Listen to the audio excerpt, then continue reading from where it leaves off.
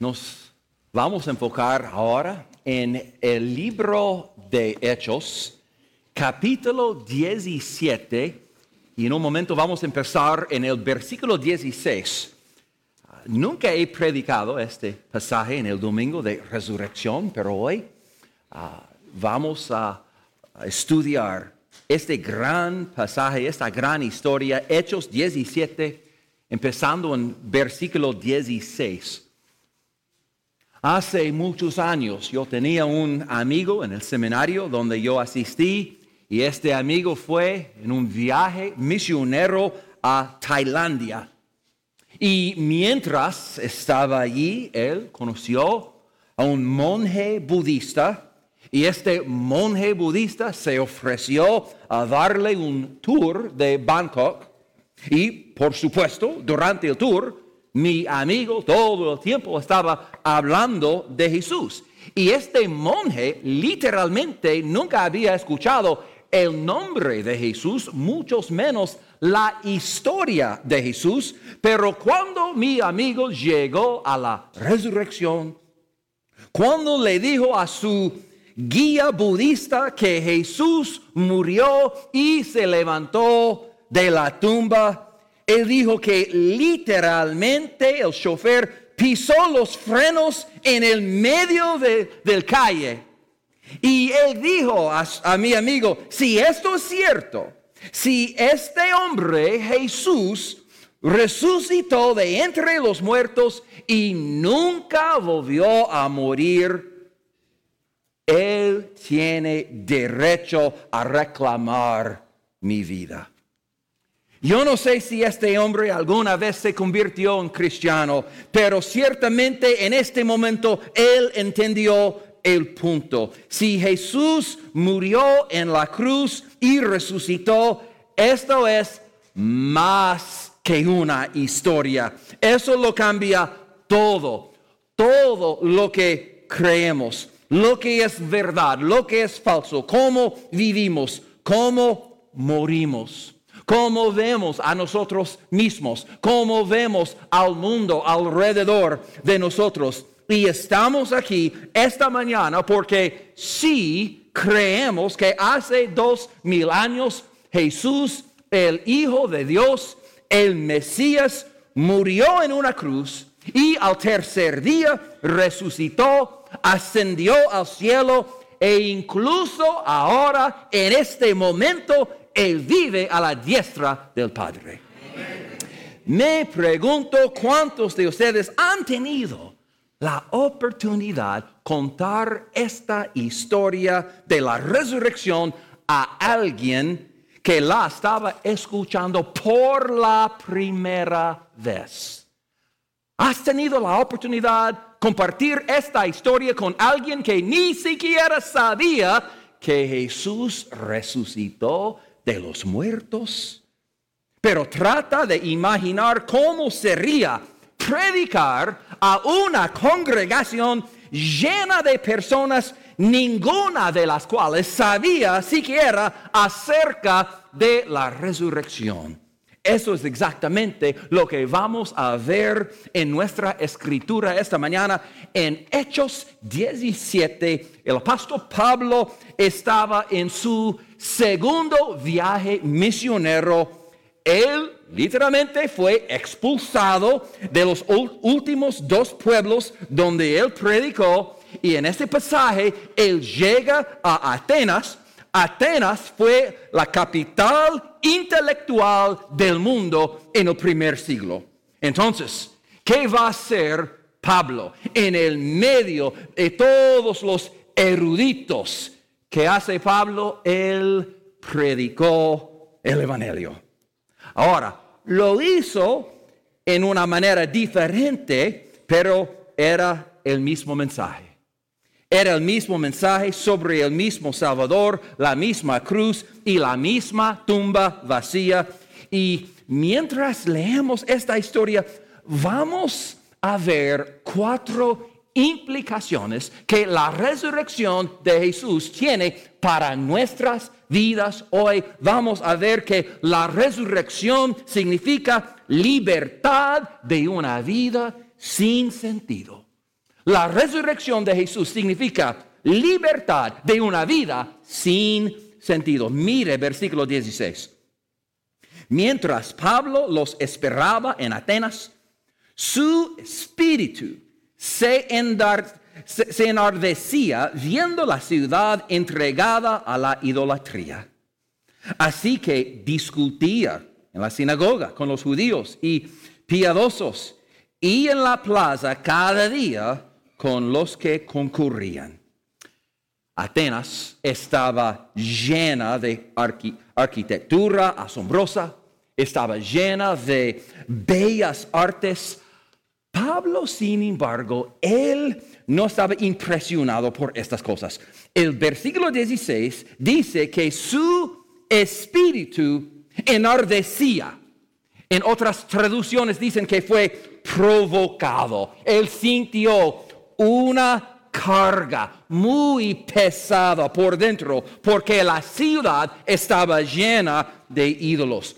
Un historiador de este tiempo escribió y dijo que Atenas tenía 10,000 residentes en el primer siglo, 10,000 personas viviendo en la ciudad, y él también dijo que la ciudad tenía 30,000 ídolos. 3 ídolos por cada persona. Y a Pablo se le rompió el corazón cuando él vio a tanta gente adorando a ídolos muertos en lugar de un Salvador vivo. Y por supuesto, hoy vemos lo mismo a nuestro alrededor. Muchos en el sur de Florida adoran ídolos literales.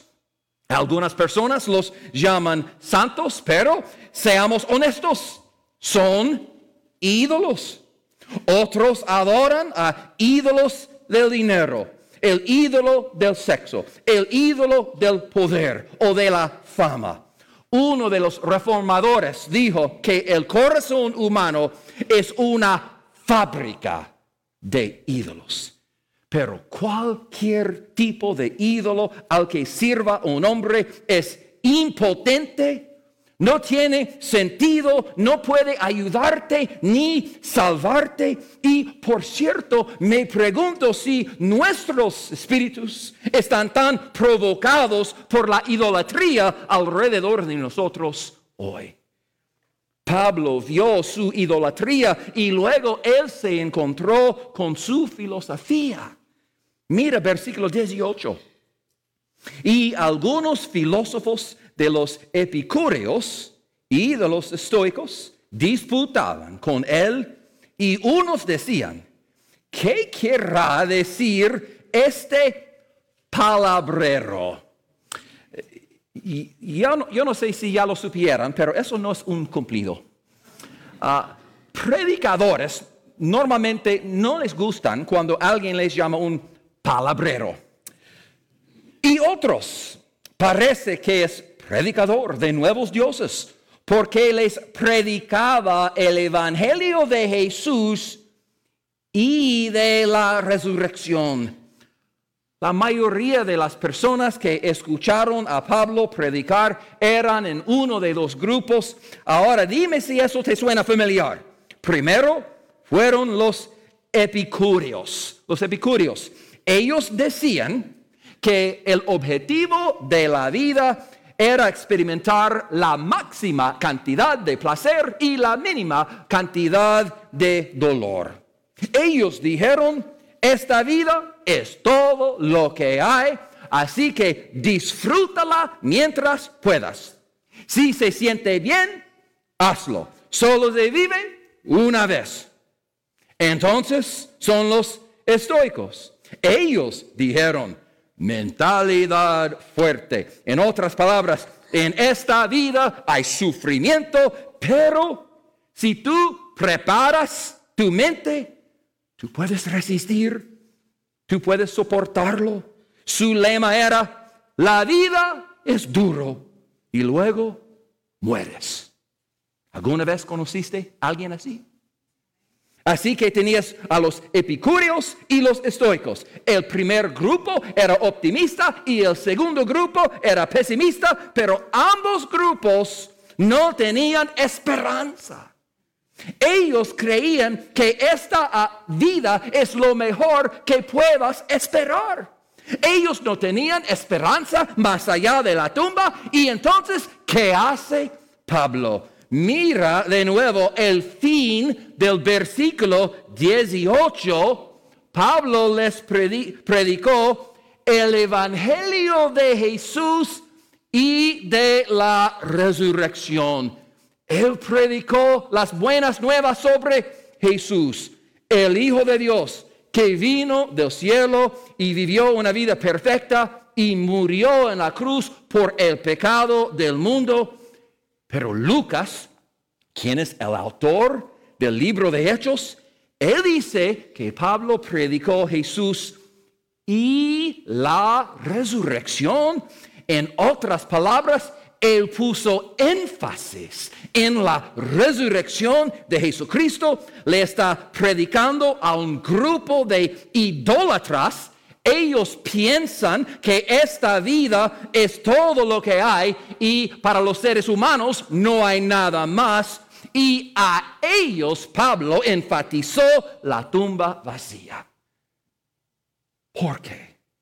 Porque la resurrección de Jesús significa que Dios tiene algo mejor para nosotros que lo que este mundo puede ofrecernos. Jesús dijo en Juan 14:19, porque yo vivo, vosotros también viviréis. Pablo dijo en 1 Corintios 15 que la resurrección de Jesús son las primicias de los que duermen. Cuando un árbol da los primeros frutos de la temporada, tú sabes automáticamente que eso significa que hay más por venir. Y asimismo, la resurrección de Jesús significa tu resurrección. Jesús resucitó y cuando Él regrese, nosotros también resucitaremos. Y tanto si eres un epicúreo tratando de disfrutar de la vida mientras puedes, o si tú eres un estoico que solo trata de sonreír y soportarlo, la resurrección te libera de una vida sin sentido. Hay algo más sobre la resurrección. La resurrección significa que podemos conocer a Dios personalmente. La resurrección significa que podemos conocer a Dios personalmente. Los filósofos decidieron que ellos querían escuchar más sobre Jesús. Así que ellos invitaron a Pablo a un lugar llamado el Areópago. Es una colina en Atenas donde la gente se reunía para escuchar discursos y debates.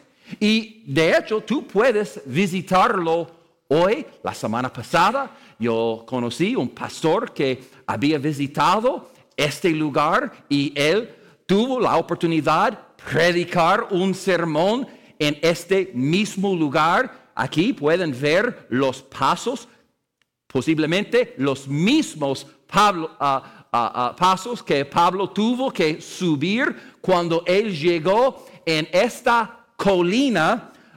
Y en esta colina es el mismo lugar donde Sócrates enseñó a Platón. Y en este lugar Platón enseñó a Aristóteles. Y allí, en este lugar donde tantos filósofos tan famosos habían enseñado, Pablo fue a ese mismo lugar y se paró frente a los eruditos más brillantes del mundo. Y en este momento él predicó su mayor sermón a su audiencia más difícil y en el entorno más difícil. Pablo no menciona la resurrección hasta el final del sermón, pero yo quiero recordarles, todo este sermón es una carretera, es un camino que va directamente a la tumba vacía. aquí es donde Pablo va. Mire versículo 22. Entonces Pablo, puesto en pie en medio del Areópago, dijo: varones atenienses, en todo observo que sois muy religiosos. Ellos eran muy religiosos, pero estaban perdidos. Versículo 23. Porque pasando y mirando vuestros santuarios, hallé también un altar en el cual estaba esta inscripción: al Dios no conocido. Al que vosotros adoráis, pues sin conocerle, es a quien yo os anuncio. Aunque la gente tenía todos estos ídolos y aunque ellos adoraban a tantos dioses, en el fondo ellos sabían que tenía que haber algo más. En el fondo de sus corazones ellos sabían que los dioses que ellos creyeron no podrían haberlos creado. Ellos sabían que el verdadero Dios debía existir, pero no lo conocían, y ellos no sabían cómo conocerlo. Así que me encanta lo que hace Pablo. Él menciona ese altar que él había visto, que tenía esta inscripción: al Dios no conocido. Y Pablo dijo: yo estoy aquí para decirte que tú puedes conocerlo. Y la resurrección de Jesucristo significa que nosotros podemos conocerlo personalmente. Ahora, probablemente ese no es un manuscrito, palabra por palabra, del sermón de Pablo. Lucas está resumiendo su sermón para nosotros. Pero Pablo comienza a hablar de Dios. ¿Y quién es Dios? ¿Y cómo es Dios? ¿Y por qué este Dios, el Dios de Israel y el Dios de la Biblia, es tan diferente de cada Dios falso y cada ídolo en el mundo? Mira versículo 24. El Dios que hizo el mundo y todas las cosas que en él hay, siendo Señor del cielo y de la tierra, no habita en templos hechos por manos humanas. Hermanos y hermanas, hay algo que ustedes deben saber sobre el versículo 24. Cuando Pablo dijo: mi Dios no habita, él no puede caber en ningún templo hecho por manos humanas. Al lado del Areópago estaba este otro templo, el templo de Zeus. Y si Pablo miró en la otra dirección, estaba un otro templo, el templo de Atena. Y Lucas no nos dice explícitamente, pero cuando Pablo dijo: mi Dios no habita, mi Dios no puede caber en un templo hecho de manos, tú sabes que Pablo está apuntando literalmente a esos templos. El templo de Zeus, el templo de Atena. En inglés tenemos un dicho, los llamamos fighting words. Palabras que alguien dice cuando está preparado para luchar. Pablo no estaba predicando a ellos 7 pasos por una vida mejor. Pablo no estaba preocupado por ofender a los eruditos y los filósofos. Él, con toda esta coraje, se puso en esta colina y él apuntó a sus templos. Y él dijo: mi Dios creó el universo, él es Señor del cielo y de la tierra. Mira el versículo 25. Ni es honrado por manos de hombres como si necesitase de algo, pues Él es quien da a todos vida y aliento y todas las cosas. Esa palabra en versículo 25 para honrar, literalmente significa cuidar por algo. Mira, lo que pasa con los ídolos, tú tienes que limpiarlos cuando se ensucian. Tú tienes que encerrarlos para que nadie los robe. Tienes que llevarlos adentro durante la tormenta para que el viento no los derribe. Lo que pasa con los ídolos es que tú tienes que cuidarlos. Pablo dijo, mi Dios no es como ellos. Él es quien da vida y aliento y todas las cosas para nosotros. Bien. El versículo 26 dice, y de una sangre ha hecho todo el linaje de los hombres, para que habiten sobre toda la faz de la tierra, y les ha prefijado el orden de los tiempos y los límites de su habitación.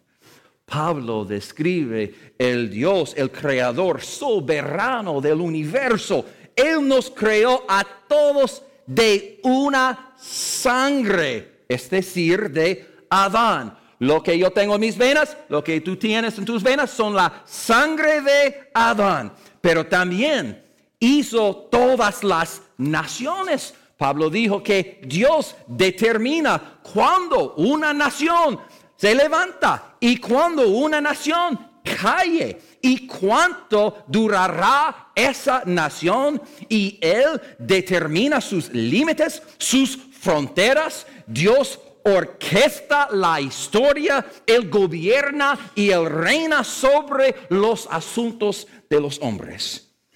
Y la razón por la que podemos saber que estas cosas de Dios son verdaderas es porque milagrosamente el mismo Dios que no cabe en templos hechos por manos vino del cielo a la tierra en la persona de Jesús y encajó en el vientre de una virgen. Y Él nació y Él nos reveló a Dios. Él dijo, si me habéis visto a mí, habéis visto al Padre. Él dijo, yo solo hago lo que hace mi Padre. Yo solo digo lo que dice mi Padre. Y luego Él respaldó todo lo que Él dijo sobre Dios y sobre sí mismo cuando se levantó de la tumba. ¿Y por qué Jesús vive?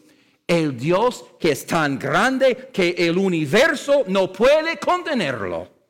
Él vivirá en tu corazón si lo recibes.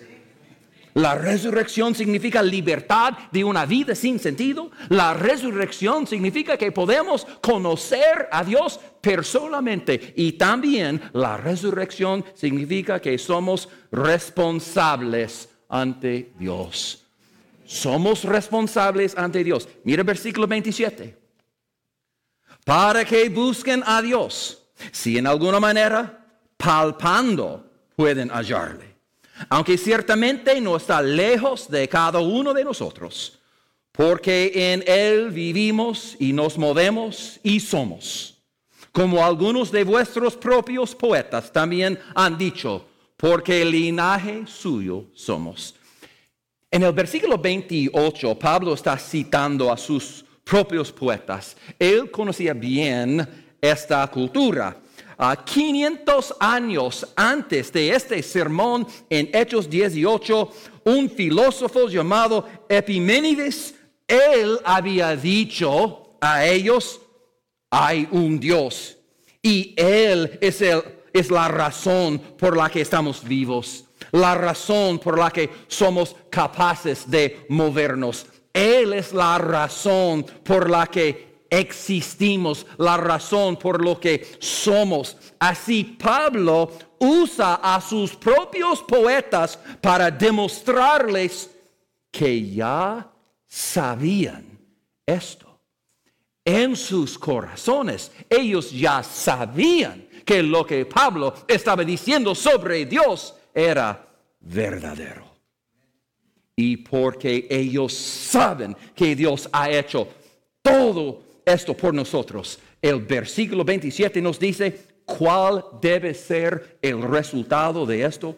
El resultado debe ser que lo busquemos. Él dijo que debemos esperar en Él. Pablo dijo, palpando puedan hallarle. Es la imagen de una persona en un cuarto completamente oscuro. Una persona que no puede ver nada. Pero si Él simplemente hace esto, si Él simplemente alcanza, ¿qué va a hacer? Va a hallar a Dios. Pablo dijo que Él quiere ser hallado. Él no está lejos de nosotros. El problema es que el hombre no busca a Dios. No busca a Dios a pesar de lo que Dios ha hecho por él. El problema no es que Dios esté lejos de nosotros. El problema es que debido a nuestro pecado, debido a nuestra rebelión, nosotros estamos lejos de Él. Y porque no hemos buscado a Dios, ¿dónde nos deja? Eso, ¿dónde nos deja? Pase al versículo 30. Pero Dios, habiendo pasado por alto los tiempos de esta ignorancia, ahora manda a todos los hombres en todo lugar que se arrepientan. Todos los hombres, en todo lugar. Eso significa cada hombre, cada mujer, cada niño, cada niña. Dios dice que tienen que arrepentirse. ¿Qué significa eso? Dar la vuelta. Tú alejas de tu pecado y te vuelves a Cristo por fe, creyendo que Él es lo que Él dijo ser, creyendo por fe que Él hizo lo que Él dijo que haría, creer que Él murió y que Él resucitó. Y ahora, en este punto de su sermón, Pablo vuelve a la resurrección. Esta historia empieza con la resurrección en el versículo 18 y ahora termina con la resurrección en el versículo 31. Por cuanto ha establecido un día en el cual juzgará al mundo con justicia, por aquel varón a quien designó, dando fe a todos, con haberle levantado de los muertos. Los atenienses tienen todos los ídolos y dioses falsos, pero había una cosa que ninguno de sus dioses podía hacer. Algo que ninguno de ellos incluso afirmó tener el poder de hacer. Ninguno de sus dioses podía resucitar a los muertos. Ninguno de ellos pudo superar la tumba para nosotros. Es como si Pablo estuviera diciendo, mi Dios puede hacer algo que sus dioses no pueden hacer. Y por supuesto, eso sigue siendo cierto hoy en día. La tumba de Buda está en Pakistán. Tú puedes visitarlo. Él todavía está ahí. La tumba de Mohammed está en Arabia Saudita. Tú puedes visitarlo. Todavía está ahí. Confucio está enterrado en China. Él todavía está ahí. Pero en la tumba de Jesús, el ángel dijo, Él no está aquí, pues ha resucitado. Amén.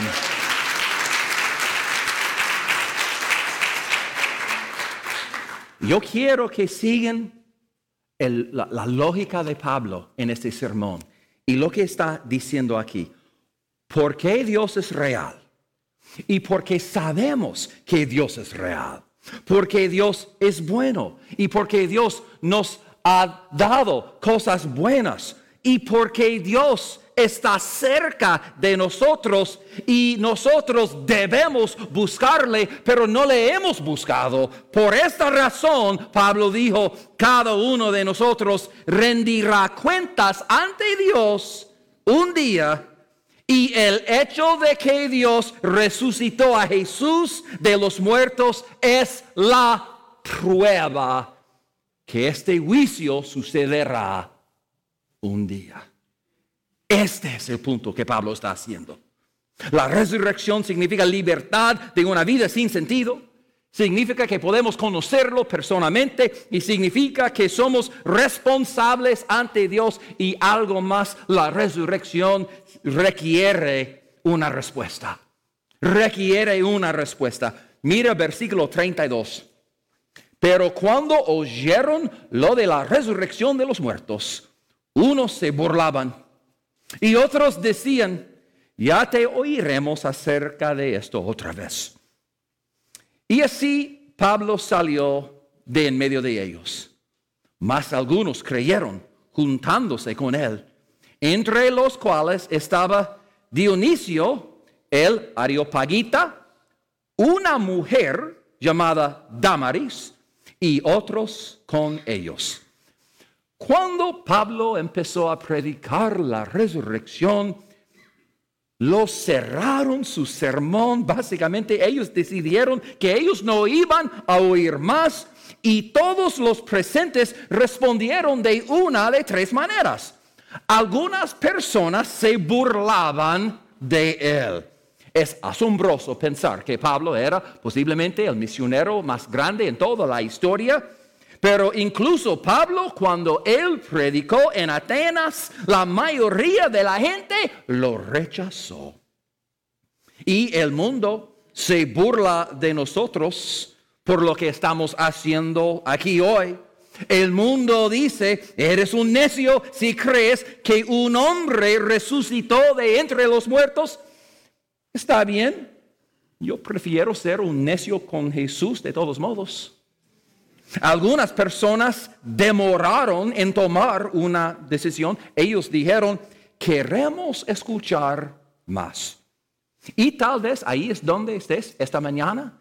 Estás aquí, estás considerando las afirmaciones de Cristo, estás investigando la evidencia por su resurrección. Y yo digo, amén, gracias por venir, estamos aquí, queremos ayudarte, pero yo quiero recordarles de algo. Eventualmente te quedas sin mañanas. Eventualmente te quedas sin oportunidades responder por fe al Evangelio de Jesucristo. Y no puedes retrasar tu respuesta para siempre. Algunas personas se burlaban, algunas personas desmayaron, demoraron y algunas personas creyeron. Y uno de los hombres que creyeron fue Dionisio. Dionisio, él fue llamado por uno de los ídolos, uno de los dioses falsos. Él recibió su nombre del dios del vino, la huerga y el teatro. Me imagino que él fue un hombre muy divertido. Pero incluso Dionisio, escuchó y aceptó a Cristo y fue salvo. Una mujer llamada Dámaris, ella escuchó, aceptó a Cristo y fue salvada. Y la Biblia dice que otros significa más que uno, pues totalmente al menos 4 personas, tal vez más, pero al menos 4 personas escucharon el mensaje, creyeron, aceptaron a Cristo y fueron salvados. Algunos se burlaron, algunos demoraron, algunos creyeron. Y cuando Pablo predicó la resurrección, todos, 100% de las personas respondieron de una de estas maneras. ¿Y sabes qué? Todos aquí también responderán de una de estas 3 maneras. Cada persona. Y la pregunta es, ¿cuál será tu respuesta a la resurrección de Jesús? Hace muchos años, en el estado de Pennsylvania, ellos estaban reparando una vieja carretera rural y durante un tiempo tuvieron que cerrar completamente esta carretera y aproximadamente 1 milla antes de que se cesara la carretera, ellos colocaron un letrero y eso es lo que decía: camino cerrado más allá del cementerio. camino cerrado más allá del cementerio. Hermanos y hermanas, ¿por qué Jesús murió y resucitó? El camino al cielo, el camino a la vida eterna no está cerrado más allá del cementerio. El camino, amén. El camino está abierto para cualquiera y todos los que creen. Oremos. Gracias, oh Señor, por darnos este mensaje que Pablo predicó en este lugar hace casi 2000 años. Y él predicó a una cultura muy similar de la cultura alrededor de nosotros. Y es un mensaje que nosotros necesitamos también. Pero te damos gracias, Señor, por la resurrección y lo que significa para nosotros que no tenemos que solamente pasar por la vida, viviendo una vida sin sentido, sin propósito, sin significado. Gracias, oh Señor, que debido a la resurrección podemos no solamente saber cosas sobre ti, sino podemos conocerte personalmente. Eso, Señor, es el deseo de mi corazón, que cada persona aquí conocerá a Jesucristo, que cada persona aquí tendrá esta relación personal con Jesús. Y sabemos, Señor, lo que dice tu palabra, que somos responsables, que hay un día, tenemos una cita. No es una cita que podemos cancelar, pero tenemos una cita ante tu trono. Y vamos a rendir una cuenta por lo que hemos hecho y cómo hemos respondido a este mensaje y la resurrección de Jesús. Entendemos que la resurrección requiere una respuesta. Esta respuesta es arrepentimiento, alejar del pecado y venir por fe a Cristo, creyendo en Él, confiando en Él, que Él es el único Salvador, quien murió, quien resucitó, quien vive. Si hay una persona en este lugar, en este momento, que necesita tomar este paso de fe, que necesito hacer lo que hizo Dionisias y Dámaris y otros en Atenas. Tal vez hay alguien, Señor, que tú estás llamando. Sigue, Señor, a llamarles y tocar a la puerta de su corazón. Que hoy, en este momento, esta persona o estas personas entenderán que somos pecadores. Y la paga del pecado es la muerte. Y no podemos salvarnos a nosotros mismos. La única esperanza que tenemos es Jesús, su muerte y su resurrección. Te rogamos, Señor, que hoy haría sinceramente el día de su salvación. Y lo oramos esto en el nombre de Jesús. Vamos a seguir orando por un momento. Pablo dijo en este sermón en Atenas que Dios no es lejos de nosotros. Dios no está lejos de nosotros. Él lo explicó un poco más en el libro a los Romanos. Y él dijo, ¿cuán cerca es Dios? Tan cerca que su boca. Donde quiera que vayas, siempre tienes tu boca contigo. Pablo dijo, Dios es tan cerca como tu boca. Pablo dijo, Dios es tan cerca como tu corazón. Donde quiera que vayas, siempre tienes tu corazón contigo. Y él dijo, por esta razón, por lo tanto, si confiesas con tu boca que Jesús es el Señor y crees en tu corazón que Dios le levantó de entre los muertos, serás salvo, serás salvo. Tal vez en este momento eso es exactamente lo que necesitas hacer. Nunca has tomado este paso de fe, pero sabes en tu corazón que hoy es el día.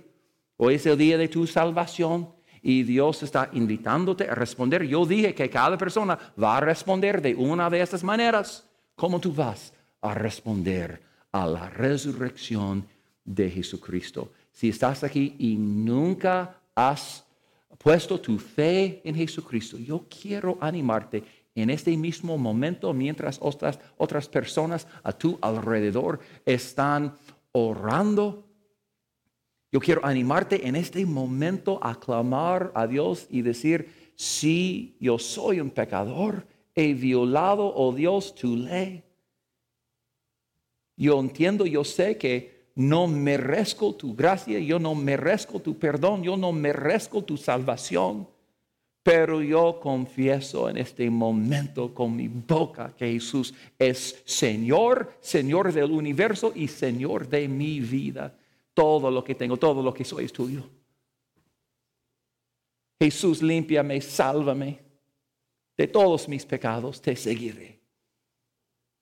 Y si en este momento tú has orado por la primera vez esta oración, y si en este momento estás siguiendo a Jesús por la primera vez, yo quiero saber, y mira, queremos ayudarte, queremos orar por ti, queremos animarte.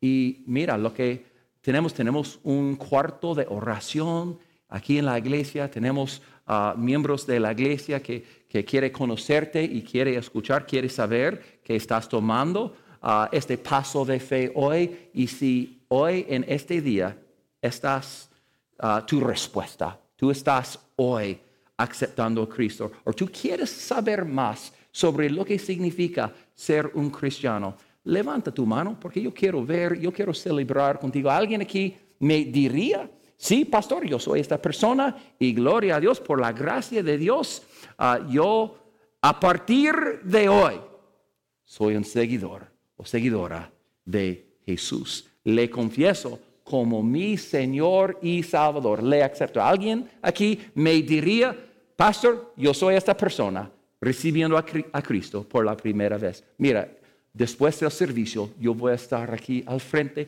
Tenemos un miembro que le gustaría orar por ti o ayudarte. Si quieres hacer una cita, si quieres hacer preguntas, si quieres saber qué significa realmente ser un cristiano, un seguidor de Jesús, queremos continuar la conversación contigo, tú puedes decirme. Yo estaré aquí al frente del templo para recibirte, para orar por ti. También esta tarjeta de conexión puedes completarla, dejarla en las casas de ofrendas. También, si estás mirando en línea, tú puedes enviar un texto que dice conectarse a este número. Haz clic en el enlace y por favor dinos si quieres más información o si hoy estás aceptando a Cristo. Amén